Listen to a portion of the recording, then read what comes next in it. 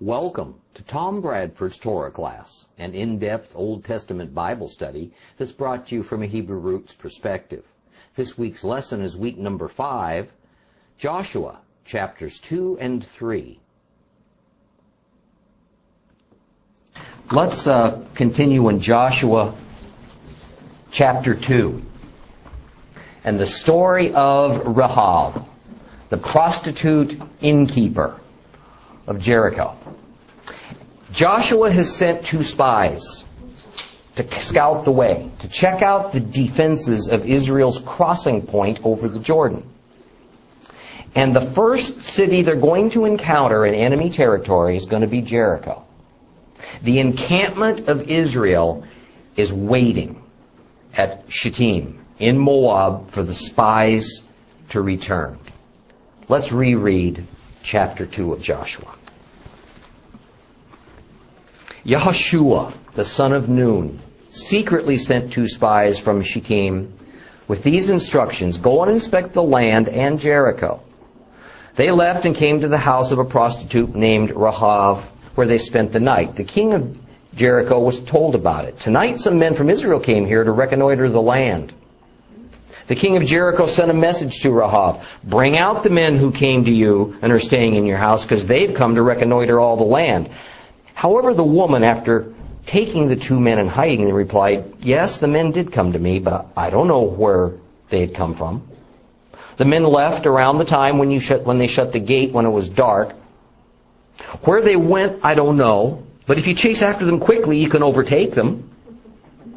Actually, she had brought them up to the roof and hidden them under some stalks of flax she had spread out there. The men pursued them all the way to the fords at the Yarden, the Jordan, and as soon as the pursuit party had left, the gate was shut. The 2 men had not yet lain down when she returned to the roof and said to them, I know that Adonai has given you the land. Fear of you has fallen on us. Everyone in the land is terrified at the thought of you. We've heard how Adonai dried up the water in the Sea of Suf ahead of you when you left Egypt. What you did to the 2 kings of the Amorite on the other side of the Jordan, Sihon and Og, that you completely destroyed them. As soon as we heard it, our hearts failed us. Because of you, everyone's in a state of depression. For Adonai, your God, He is God in heaven above, on earth below. So please, swear to me by Adonai that since I have been kind to you, you will also be kind to my father's family. Give me some evidence of your good faith, that you will spare the lives of my father, mother, brothers, and sisters, and all who are there, so that we won't be killed. And the men replied to her, our lives are certainly worth yours, provided you don't betray our mission. So when Adonai gives us the land, we will treat you kindly and in good faith. Then she lowered them by a rope through the window, since her house abutted the city wall. Indeed, it was actually built into it. And she told them, head for the hills, so that the pursuit party won't get their hands on you. And hide yourselves there for 3 days until the pursuers have returned. After that, you can go on your way. And the men said to her, we will not be guilty of violating the oath you made us swear, provided that when we enter the land, you tie this piece of scarlet cord in the window you let us down from, and you gather together in your house your father, mother, brothers, and your entire father's household. If anyone goes out the doors of your house into the street, he's responsible for his own blood and will be guiltless. But everyone who stays with you in the house will be responsible for his blood if anyone lays a hand on him. However, if you say a word about this business of ours, then we'll be free of our oath that you made us swear. According to your words, so be it, she said, and sent them away. And as they departed, she tied that scarlet cord in the window. They left, they arrived in the hills, stayed there 3 days until the pursuers had returned. The pursuers had searched for them all the way, but hadn't found them. Then the 2 men returned. Descending from the hills, they crossed over and came to Yahushua the son of Nun and reported everything that had happened to them. Truly, Adonai has handed over the land to us, they told Joshua. Everyone in the land is terrified that we're coming. Well, 2 Israelite spies have gone to the inn run by Rahab. And I'm going to continue calling this place an inn and not necessarily a house of prostitution, because more and more it seems that really the place was primarily an ancient motel, although it is equally as likely that prostitution took place there as a matter of course. Usually in the Bible, when it associates a house with a person as a designated house of prostitution, it says, the house of so-and-so. And in our case, it would be the house of Rahab. And we don't get that phrase here. Further, there is utterly no implication of sexual activity between these two spies and Rahab. And as those of you who have gone through the Torah with me are well aware, the Bible is not at all shy about dealing rather explicitly when sexual matters crop up. In verse 3, the king of Jericho accuses Rahab of harboring 2 Israelite spies. And there's no doubt the king had been expecting just such a thing, because everyone within a couple of 100 miles knew where the Israelites were camping, and that it was their intention to conquer the land of Canaan. I mean, after all, you can't move 3 million people around in secret. Okay? Not only that, but it was by then common knowledge that Canaan was the Hebrews' destination, because they'd always openly stated it. So the only open question was where Israel would cross the Jordan and attack first, and when. And it's apparent that the king's soldiers had been watching carefully as the various travelers came and went from the city of Jericho. Now, Rahab's response to the soldiers is really quite ironic. She sides with the spies.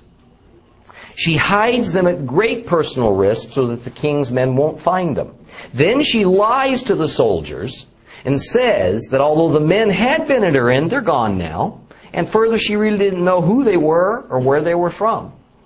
She explains that at about the time of the daily shutting of the city gates, the men went out of the city and haven't returned. Now, the city gates of walled cities in that era were usually shut around nightfall, just as we kind of tend to close our windows and doors as darkness approaches, because, in all times and in all lands, nighttime is when predators, human and animal, wander around seeking their prey.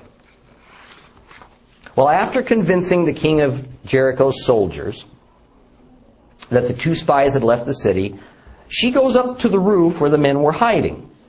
And the roofs on houses in that era, and still really pretty much so in the Middle East to this day, were used for a variety of practical purposes. In the summer, the roof was typically where all of the family slept.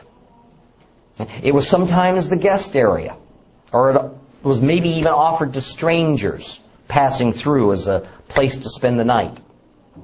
Or it was used as a place to hang and cure meat, or, like in our story, to spread out organic material to dry, in this case flax. Since flax was cut into long stalks when it was harvested and spread out thickly on a flat surface to dry, it was a perfect hiding place. Well, it's interesting, I think, that never does the Bible condemn Rahab for her blatant lies to her government authority figures. Actually, her faith is even held up for admiration. She is compared favorably to some of the great saviors of Israel by the writer of the New Testament book of Hebrews. Listen to Hebrews 11:30. By trusting, the walls of Jericho fell down after the people had marched around them for 7 days. By trusting, Rahab the prostitute welcomed the spies and therefore didn't die with all those who were disobedient. What more should I say? There isn't time to tell about Gidon, Barak, Shimshon, Yiftach, David, Shmuel, and all the other prophets. So although the Bible doesn't condemn Rahab for her lies, it doesn't excuse them either. Often it's said that because she was a pagan Canaanite and a whore, that the Bible didn't have any expectation of her to be a truthful person, or rather the Lord didn't have any of that kind of expectation, so neither does the Bible. Okay. But there's no indication of that view at all in the Word of God. I think that while we should not admire Rahab's lies, neither should they bother us very much. Okay. She was faced with a situation that most of us have been faced with during our lives.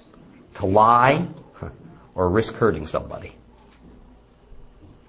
Okay. Sadly, it's the state of the world in which we live today that we must constantly find ourselves having to choose between the lesser of two evils. Or let me put that more succinctly. Do we commit a greater sin or a lesser sin because at times, like here for Rahab, there's really no middle ground? Had she told the truth, those men would have been discovered, executed, and Joshua would have had to try something else. You know, one of the great doctrinal errors of some streams of modern Christian denominational thought is that a sin is a sin is a sin. One's as bad as another. Stealing a loaf of bread is no different than committing adultery. Worshipping false gods is no different than going 40 in a 35-mile-per-hour zone. That is just patently anti-scriptural. Further, how does one choose between the lesser of two evils if there is no greater or lesser? Okay. There are countless sad tales of Christians turning in their Jewish neighbors in wartime Germany, and then later saying that it would have been a sin to lie to the authorities. So they had no choice but to do the Christian thing and send these innocents to their probable deaths. Okay.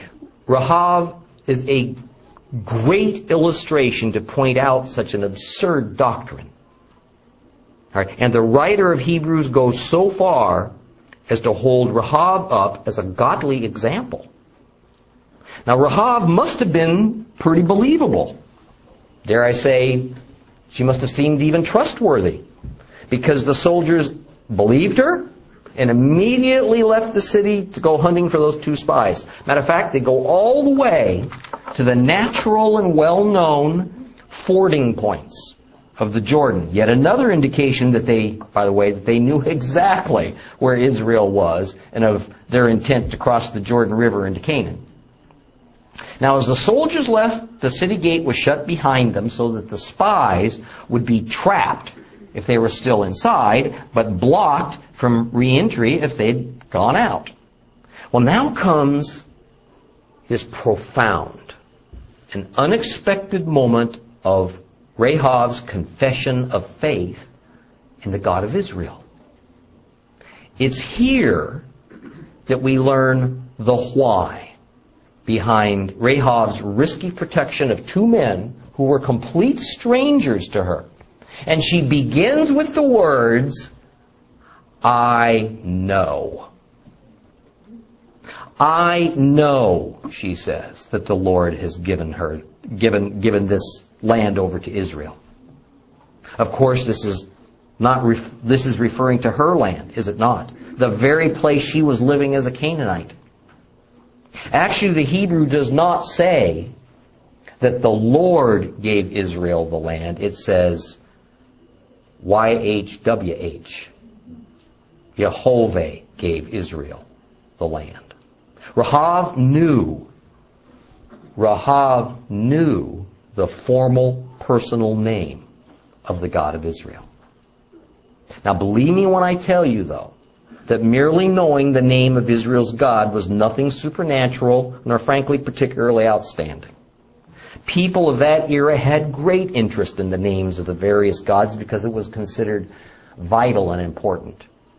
Yehovah's name by now was known far and wide just as Molech's name was known far and wide.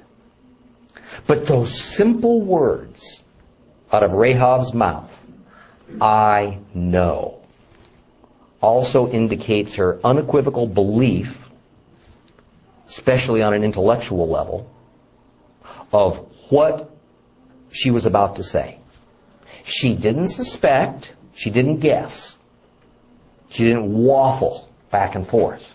She knew, and what she knew began with what was firm fact to her. Jehovah had already turned Canaan over to the Israelites. It was a done deal. Now that is a confession of faith that a significant portion of the church would do well to remember and to repent of its more current, prevalent view that maybe God didn't give that land to Israel after all. And if He did, it isn't entirely theirs any longer. So Rahab goes on that the people of Canaan are in a state of depression and fear because they know that Israel's coming and that the chances of defeating them are slim. Why did the Canaanites think that way? Although it doesn't say so, the sheer numbers of Israel's 600,000 man army were overwhelming. But on another level, what Rahab confides to the spies is that everyone has heard of the parting of the Red Sea for Israel to pass through when they came from Egypt. Everyone in Canaan has heard what happened to Sihon and Og when the Israelites destroyed them. So the minute the people of Canaan heard about these events, they immediately gave credit to the God of Israel, Jehovah, and knew they were in trouble. They lost all hope. And it says in verses 11 and 12, Jehovah, your God, He is God in heaven and He is God on earth. Now, don't let that statement just slip right by you. Saying that Jehovah is both God of heaven and God of earth is quite a confession. Okay. There were gods whose only realm was heaven, and there were gods whose only realm was earth, but among the pagans there was no single Babylonian mystery religion god that was God of heaven and earth. Okay. In order for there to exist in the mind of the people of that era this monotheistic notion of only one God, it meant that a paradigm that had been understood since time immemorial had to be overturned. That the God of earth was separate from the God of heaven. Rather, instead, there is actually but one God who had authority over both realms. We're going to see this phrase, God of heaven and earth, continued right on into the New Testament era, not because the Hebrew still thought that two separate gods ruled heaven and earth, but because in the Greek thought and language, those two realms must have two separate gods.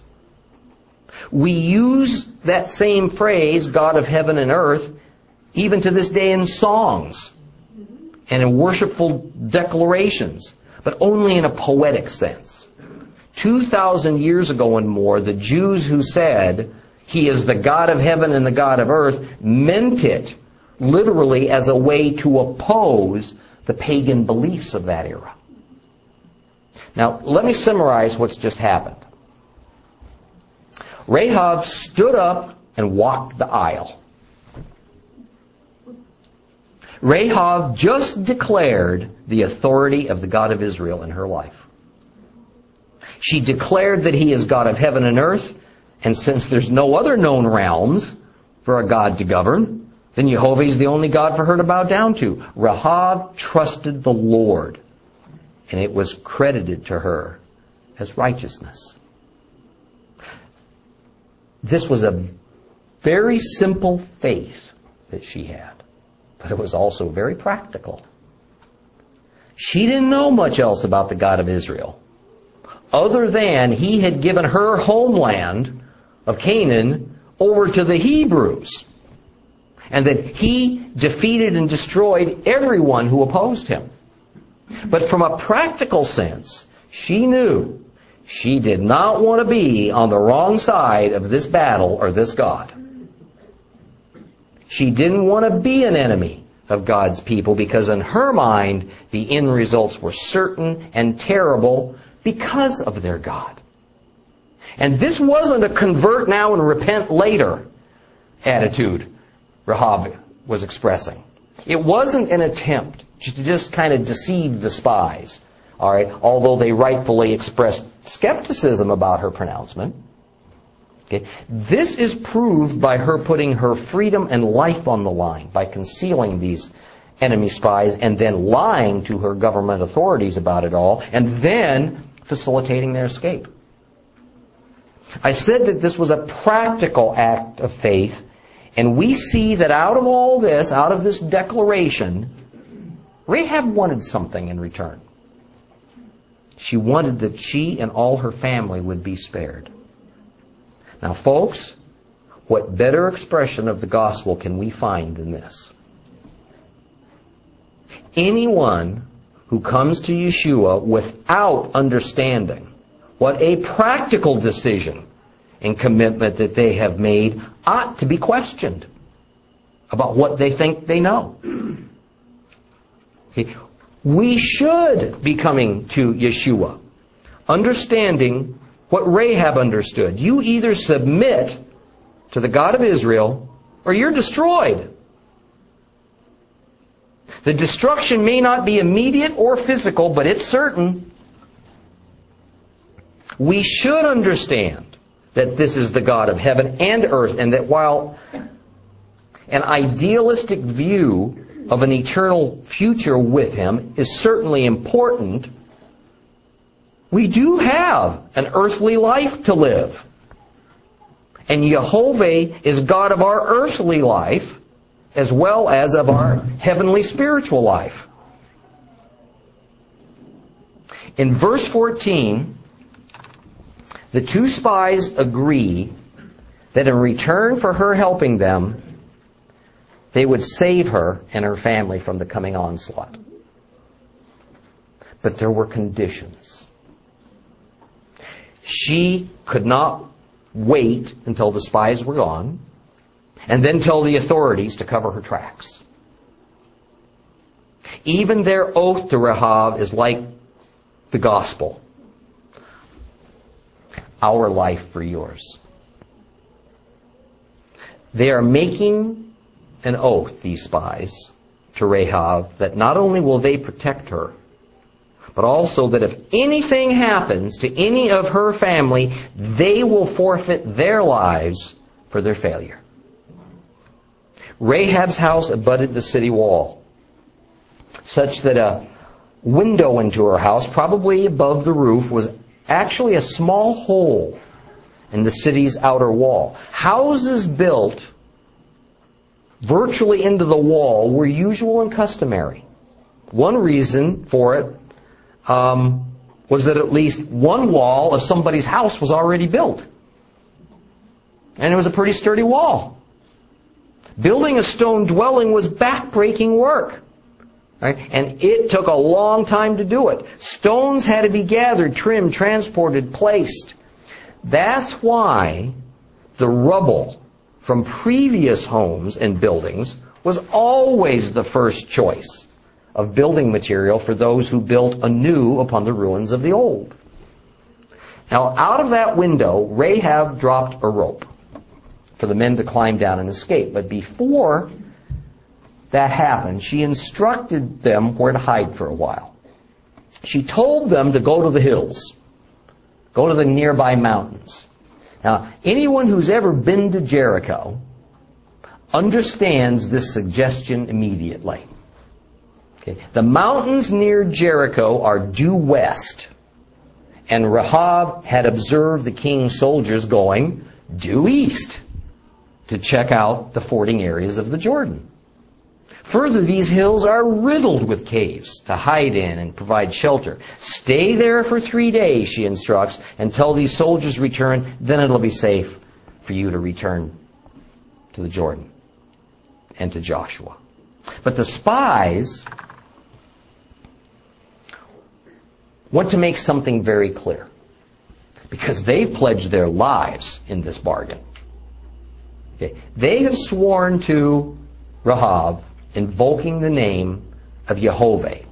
So they want to be sure that Rahab understands that there are conditions upon her. Otherwise, they claim that the pledge is going to be vacated. Now, Rahab must do three things. She must hang that same rope with a scarlet thread wound around it out that same window to indicate to Israel's soldiers which house they're to spare. Second, when Joshua's army surrounds the city, Rahab must quickly gather her family to her inn, because only those who are with her are going to be protected. And third, they have to remain there until the two spies come to fetch them. If they go out into the city streets prematurely, they will be killed, right along with all the other inhabitants of Jericho. And to all of this, she agreed. Now, Christianity has always suspected that the scarlet thread was significant. Okay. The color red usually signifies one of two things in the Bible: blood or redemption. And of course, we know they're completely tied together. I think it's not off the mark to say that the red thread coming out of Rahab's window is the equivalent of the red blood painted on the doorposts of the Israelite homes in Egypt at the first Passover. The idea being, of course, that death will pass over this house of any family that displays it. So I feel very comfortable saying the scarlet thread is a symbol of redemption for Rahab and her family. But there's more. Now, I'm not going to go into too much depth at the moment. For one reason, we've discussed this before. We'll have some more opportunities to revisit it in later lessons. But at the heart of everything that's occurring in this story, and that's going to occur in Joshua, the book of Joshua, during the conquest of Canaan, is holy war. And at the heart of holy war is the law of Hiram. Or in English, it's called the ban. B-A-N, the ban. Now, the principle is that in true holy war, it was initiated and led by Jehovah. Israel is not, in holy war, entitled to the usual spoils of war that accompany battlefield victories. Rather, all of the spoils of a holy war belong to the Lord. The people are banned, Hiram, from these spoils, because these spoils are holy property. And in addition to the valuable material, things like gold and silver and flocks and herds, are the defeated people themselves. They are also spoils of war. Now, in most wars, the people were taken as slaves and servants, or even added to the conqueror's own army. But in holy war, there was really only one way for God to receive those spoils of war. The spoils had to be destroyed and burned up. Okay. Now, there was some modification of that principle in the sense that God's priests were His earthly representatives, so some of those holy war spoils could go to them if the Lord so directed it. But, for the most part, the priests and Israel as a whole were not to accumulate spoils or people, they were to destroy them. Bottom line, the people of Jericho were not going to become Israelite slaves. They're going to be annihilated. This was holy war. So for Rahab and her family to be spared was really quite unusual. On the surface, this is actually a violation of the law of Hiram. Now, it's interesting that these two spies felt that they had the authority to make Rahab an exception. They had the authority to spare this family. But in the end, it was because of the reality, follow me, it was because of the reality that to declare one's faith in the God of Israel is to be saved. Okay. The spies inherently understood that Rahab and her family merited this because now they were in some sense more Israelite than Canaanite. And you know what? We're going to see this same kind of theme played out with the episode much later in the Bible of Ruth and Naomi. Okay. The spies weren't entirely comfortable in all this. And thus this long and detailed rhetoric about what they promised, under what circumstances, and if Rahab didn't follow the procedure, all bets were off. But the two spies knew that for their own sake, and because of Rahab's confession of faith, something was fundamentally different now. I mean, Rahab and her family were Gentiles. But they worshiped the Israelite God. Hello? Can you see this illustration of exactly what would be professed 1,300 years later in the New Testament? Can you also see that the gospel is an Old Testament promise, not a New Testament invention? Can you also see that as Gentile believers, we're in this same strange position as Rahab? We're either fish or fowl, or we're neither fish nor fowl, but something else entirely. We're Gentiles, but yet we're in one spirit with the God of Israel. So are we Israelites with a Gentile body, or are we Gentiles with an Israelite spirit? Okay. I mean, the arguments about this can go on forever. What we know is that by profession of faith in the God of Israel and putting our full trust in His Messiah, exactly how to describe us doesn't much matter, except that we're saved. Now, verses 22 through 24 finish the story of Rahab with the words, that the spies went to the hills and they hid for 3 days. The soldiers looked and looked and they couldn't ever find the spies, so they finally returned to Jericho, and then the spies crossed back over the Jordan. They went directly to Joshua and told him everything that had happened. Now note that in addition to their report, they added what really matters the most, and they probably couldn't wait to tell their own wives and families about it. They went back and they said, truly the Lord has delivered Canaan into our hands. Okay. The promised land's ours. It's ours for the taking. Okay. Those who will oppose them are shaking in their boots and they know they're already defeated. Well, let's move on to chapter 3 as we witness a truly momentous event. The grand entrance of the nation of Israel into the promised land. Now, for the believer, I'm not sure any event ought to stir our hearts more than this one, except maybe for Yeshua's grand entrance into Jerusalem on the colt of a donkey that would shortly lead to His death and our redemption.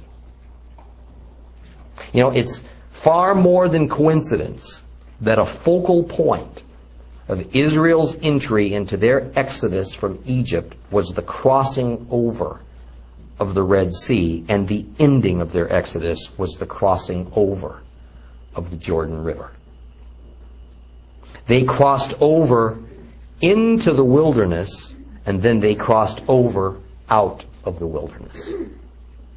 In addition, we'll soon see in a later chapter in the book of Joshua that the Passover, was associated with Israel's official end to their exodus and the beginning of their inheritance, just as the Passover was also the official mark to the end of their servitude to Pharaoh and the beginning of their redemption. Well, buried just under the surfaces of this chapter 3 that we're going to look at shortly are some principles that can be pretty easily recognizable to a believer if we know what to look for. So I'm going to do my best to point them out as we come to them. Before we do that, though, however, the first few words of chapter 3 are, and don't go there yet, Joshua got up early in the morning. Now, simple and innocuous as that might seem to a modern Westerner, this is leading me to discuss yet again the matter of how to think about the material of the Bible as we read it. In other words, we can't approach the Bible as though we're reading a Tom Clancy novel. We can't read it as though we're perusing a newspaper at our kitchen table. We can't see the Bible through the eyes of Western culture. We must adopt a view as though we are part of the cultural milieu in which it was written. Okay. We must also understand that the Greek language, the earliest known translations of the original Hebrew, then the Latin that the Greek was later translated into, then the English that translated the Latin, all of these languages are linear and rational in nature, whereas Hebrew is circular and organic. To approach the Bible otherwise leads us down dubious rabbit trails, and we arrive at places that produce error-filled and rigid doctrines born of allegory and speculation. There is another element, however, that also bears critical importance for a Torah student to grasp. The Hebrew Bible, the Old Testament especially, was not meant to be read. It was meant to be spoken out loud and passed along orally. This is critical. Thus, the stories and the narratives were created and handed down in a way that was made more for storytellers to speak them than for a student to sit silently and read it. Okay. Now, this concept might hurt your head a little bit because ours is a text-based society that utilizes the written word to pass along our thoughts and information. It's nigh on to impossible for we of the Western world to conceive of an oral culture where the written word was only there as a sacred archive, so that the stories that would be transmitted from generation to generations by means of storytelling had an anchor. Okay. The first real use for text in history that was passed along and used in actual textual form was not to teach history or to even instruct detailed aspects of a particular religious cult to the next generation. Instead, text was used for accounting records. It was used for contracts. All right, in the more advanced societies and the highly structured economies such as the Egyptians had, the Hittites, and later on the Assyrians. All ancient people, even those with very high literacy rates, preferred the spoken word to the written. The Hebrews of Jesus' day had one of the highest literacy rates in the entire world, surpassing that even of the Roman Empire. All Jewish children were required to attend at least 6 years of formal schooling.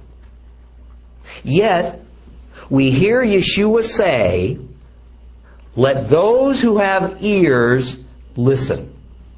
He never says, "Let those who have eyes read." Okay? Most Hebrews could read in his era. And many could even read Greek as well as Aramaic, even if it was at a fairly elementary level. But they preferred to be taught by means of the spoken word, because that was at the heart of their culture and it was the norm for the world. This notion of various societies having different preferences to communicate information and thoughts really shouldn't be foreign to us. Many of my friends and I lament this new visual video world we've evolved towards, whereby it's all any parent can do to get his child to sit down and read a book. They prefer to watch. They prefer to listen rather than to read and comprehend. Now, I'm not going to get into some kind of debate of the merits of any of these methods. The point is, the Bible, and especially the Old Testament, was created in and for an oral culture. So other than for transaction records, all ancient documents were meant to be read out loud, not silently.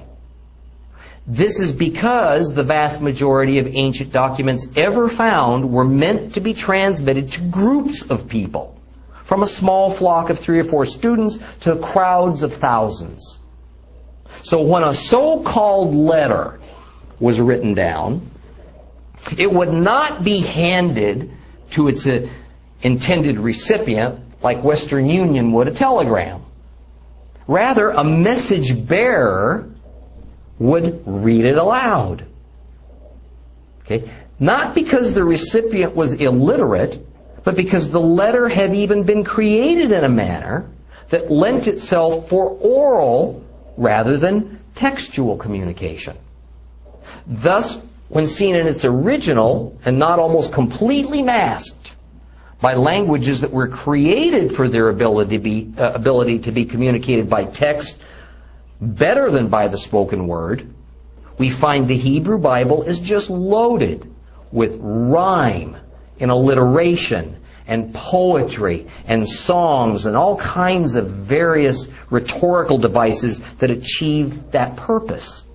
Okay. Once we translate all those Hebrew phrases into another language, the embedded grammar and structure that will allow you to tell it as a story and have mental pictures drawn and its essence remembered by it entering in through our ears gets lost. Okay? Even in our text-based culture, writers have to write in a way that pays attention to how the words of their text are going to be transmitted. A simplistic example would be a modern science textbook. If such a book was read out loud to a class, it would be frustrating, not only to the reader, but the listener. Science textbook was designed to be silently read and studied, and it loses its potency when it's read out loud to a group. The detail's too fine. The amount of information is too tightly packed. Okay? I would say that when read out loud, a science textbook's almost incomprehensible.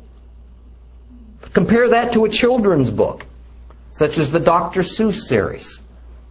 They're much better read out loud than they are silently.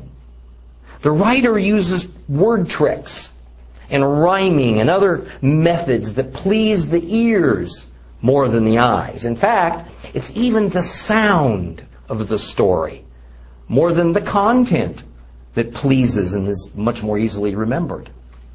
Dr. Seuss books were written to be spoken, and they're much more effective when used that way. Okay, one more example. I have watched our own music and worship director sing a song under his breath on Saturday nights in order to call that song's words to recollection.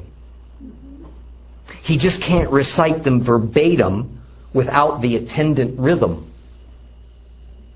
Okay? Without the music they were written to complement, the words lose much of their ability to even be remembered. It's just how music works. Okay? I dare say many of us here at times have sung that little ABC song under our breath to help us remember what letter comes next now. Okay. Further, the modern practice of punctuation is very recent. Okay. Punctuation helps us to sound out written words so that they can become spoken words. In St. Augustine's classic 4th century work, Confessions, he mentions that this dear associate of his, a fellow named Ambrose, was one of the most remarkable men he had ever met, because he could read text without having to move his lips. This is because not only did most written languages not have punctuation marks, they didn't have paragraphs. As a matter of fact, they didn't even have beginnings and ends to sentences, and many times they didn't put spaces between words. Okay. This is because they were written in order to be spoken, and by speaking out loud, the natural separations between the words and the sentences and the paragraphs just became free-flowing and apparent. Okay. Many of you are aware of a certain Hebrew Bible from the Middle Ages that is called the Masoretic text. Now, what makes this Bible so valuable for us today is that a group of Hebrew scholars called the Masoretes saw the need to preserve the sound of Hebrew because the world was steadily becoming a place of the written document, as opposed to the oral transmission of stories and histories. The Masoretes developed a system of punctuation so that a way for the Jews of the diaspora and future generations who had never heard Hebrew spoken would be able to correctly pronounce those words. Now, one final thing and we'll conclude for the day. The ancient world believed that words had great power. Not written words, spoken words. Thus we read that God, what in the world into existence? He spoke the world into existence. He didn't send a memo. We read that who is the Word? Yeshua. The spoken words of a God were considered powerful and living in and of themselves. Now, I don't wish in any way, of course, to diminish the wonder and usefulness of text. In fact, I really don't even want to say that the spoken is better or worse than text. That's not the issue. Okay. I'm attempting to point out that the form of the Bible was accomplished not in a way meant to be read originally, but to be spoken out loud. Thus, what to us, especially in Levitical law, seems like boring repetitions and needless detail repeated time and again, and saying the same exact thing 3 or 4 ways is actually a style needed to make a story interesting, memorable, and it's a way of highlighting important principles when you're speaking it. Joshua, the book of Joshua, is told exactly that way. Our Bibles that have been somewhat rewritten for the modern student to read silently cover that over. Okay. Thus, sometimes the point or purpose of a historical account, the choosing of which events to record and transmit to the future generations in order that an important principle is brought to light, gets lost. Now, I'm going to do my best to try and draw those hidden principles and purposes out for us as we move through Joshua and then on into the book of Judges. Okay?